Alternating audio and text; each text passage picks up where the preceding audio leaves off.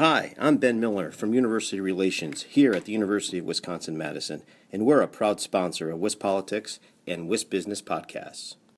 You're listening to WisBusiness, the podcast, Wisconsin's business news source. Now, here's your host.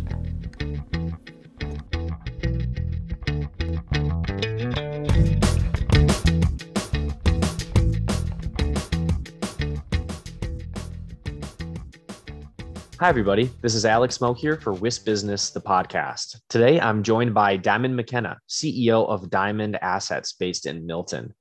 Thanks so much for coming on the show. Thank you so much, Alex. Thanks for having me. Of course. So just to get us started, why don't you provide a quick overview and background on your company? Definitely. Diamond Assets was founded in 2014. My husband and I founded it together. He had really saw a niche. He had worked in the education space in technology sales. He had worked for an electronic recycler in the past, and he saw that there was a gap between what schools were doing with their current technology and the funding dollars in order to purchase new technology.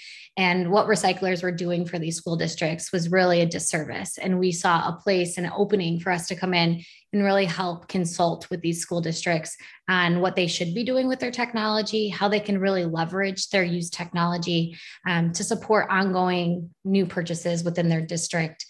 And from there, it was, we thought we would test the market and see if it was really as feasible as we thought it would be. And it just grew. I mean, in 2018, we were number 7 on Inc.'s top growing private business list. It's really been a whirlwind. We do a lot of business in Wisconsin, but we're all over the country. We operate in every state in the United States. Okay, great.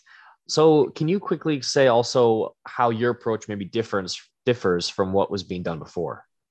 Before it was kind of put the responsibility on that of the school district to package up their equipment, to know what they have, to get it sent into somebody. And then they were really getting paid pennies on the pound, basically, for technology, or if they were getting more than that, it was a very small amount.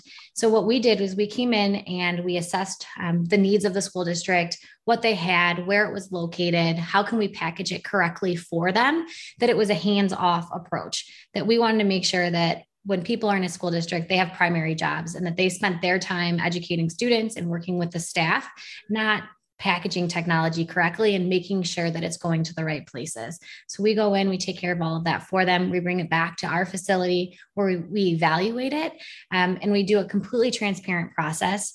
We tag everything from the very beginning. We provide an audit process at the end showing that their data was responsibly destroyed, that any identifying information is removed, and that we then assess a cosmetic grade to it, and we pay them based on that grade. And all of that is communicated to them up front, that what our grading scale is, what your device will need to be to meet these scales. We make sure we operate with transparency. And I would say that's 2 of the biggest pieces that we differentiate between what we do now and what was happening before, is that there is no hidden corners. There's no smoke and mirrors for what we do. We want to make sure that people are comfortable through the entire process and that ultimately they get as most value as they possibly can for their devices, so that we know that that money is going back into the hands of students and teachers. Okay, great. And do you exclusively work with school districts or other, employers or businesses as well? Yeah, we started off in the education space, but now we work with enterprise, small, medium, large. We work in government sector. We work with, you name it. We're kind of in the space now. We've done pharmaceuticals, we've done healthcare, where we can help, where there's a niche and there's a need, and we can provide those services to help them really give life to those devices that they have today. That's where we kind of find ourselves gravitating towards. But education will always hold a special place in what we do. It gave us our purpose, and that purpose doesn't go away. We want to make sure that kids and teachers have that equipment necessary to be productive as they move on from education. Yeah, absolutely. So folks in the business world have been hearing about and discussing this recent trend toward more remote workers, especially with so many employers desperate for skilled workers. It seems that many are willing to give their employees a little more flexibility, especially given some of the lessons we've learned from the pandemic, showing that, so many roles can be performed remotely nowadays. So with some employers maybe kind of reevaluating their office budgets, what kind of technology they need, is that influencing the work that your company does and your customers? I think it starts with us internally. We're a Wisconsin-based company. It's been our home. So it's always been really important for us to try to keep our people with us.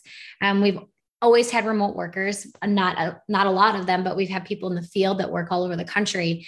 But most of our staff was with us here at the office. And as the world's changed, even we've had to reevaluate what it means for our building and what we do with our staff. And as we want to make sure we're bringing in really high skilled professionals, knowing that there is this hybrid environment that we have to learn to adjust to. It's something that we didn't have to do much in the past, but it's been important and we've had to pivot. We readjusted our core values to really identify the right people for our company. And if you hit those core values and you can support our mission and vision, then you should be able to do your job from home or do your job from the office. And that's kind of been a guiding light for us. And as businesses have transitioned, I mean, we've done really large facilitation projects with companies from bringing in product directly from people's homes that their offices were closed and they didn't have a means to get everyone back together. If you're in California for so long, you weren't even allowed to congregate back in your building. So we have programs in place to help these enterprises and school districts in these remote environments to still collaborate with their teams to get the information they need to us so that we can facilitate trade-ins, so that they can keep refreshing their devices for their staff without feeling like they have to have them all on the building premises. Okay, gotcha. Looking ahead, well, first off, you've already touched on some really tremendous growth in recent years since the company launched. What do the next several years look like? Are there any more plans to expand, and how are you kind of approaching that? For us, like the sky's the limit. We know there's a lot of just natural organic growth within both the enterprise industry and education.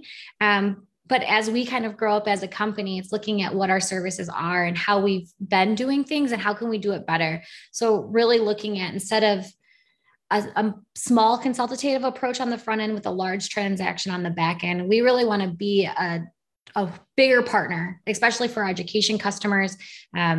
With people leaving the education space, there's knowledge gaps, and how can we come in and serve those knowledge gaps as a consultant to these districts and to businesses to really build sustainability plans out to make their budgets last for 10 years into the future. So if there's turnover or there's change in levies, that you're not relying on those gaps to really fund your technology and to make sure that it's stable. So we're looking at building a more robust consulting practice to what we do, being able to consult on those long-term budget plans, on funding streams that come from the local or federal governments, on different E-rates, on billing your RFPs, where we can bridge a gap and we can take the school district and keep letting them focus on what's most important to them on their day-to-day and let us do those heavy lifting on the back end. That's really where we see our company going. In addition to enterprise, we've invested heavily in our enterprise procurement team, and they're really setting the foundation and the work in the front end to really build out and be a better solution for enterprises on the back end. So I really look forward to seeing our business grow in that sector as well over the next few years. Okay, excellent. I also wanted to ask, a lot of companies have been struggling with some of the supply chain challenges we've been seeing here in the United States and around the world. Has that been impacting your company at all? I think everyone, even down the consumer, feels the shipping, right? Gas prices are up and shipping delays are real. So we have to be very cognizant when we plan our pickups or our delivery of our equipment, that we're really staying attuned to where the market's at and that we're giving ourselves plenty of time to not disappoint anybody. Ironically, we've just recently ran into our really first big struggle, and it's with box labels. So after our product goes through our facility, it gets a grade and it gets put into consumer packaging, and we adhere a label to the box, and we use ultra removable labels. Well, there is a shortage on the adhesive on the back of those labels. There's only 3 major manufacturers of that type of product, and all 3 of them are out. You can get small allocations. So it took us quite a few years, but that was the first one that it's like, this is never something we would have thought we would have to worry about And in our industry, we do a lot of, taking off, repackaging, moving it. We want to make sure we're meeting the needs of how our customers want to receive that product. So we're nimble in that sense. So it's had a change on our operations and making sure we're very much planning in advance so that we're not ripping labels. But yeah, they said that there's no kind of end in sight to when that problem's going to get better. I see. And how did you, I guess, shift or respond to deal with that challenge?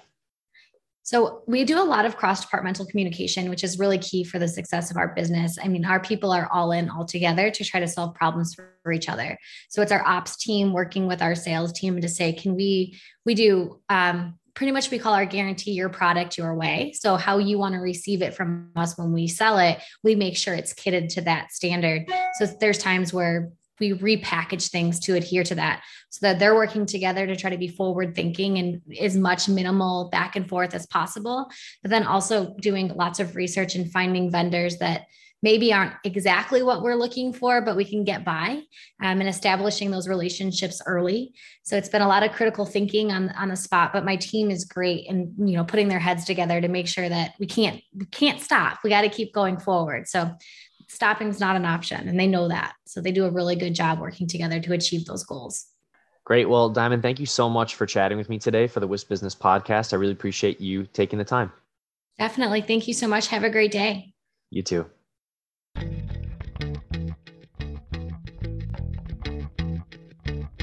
You've been listening to WISP Business, the podcast. Now stay tuned for a word from our sponsor.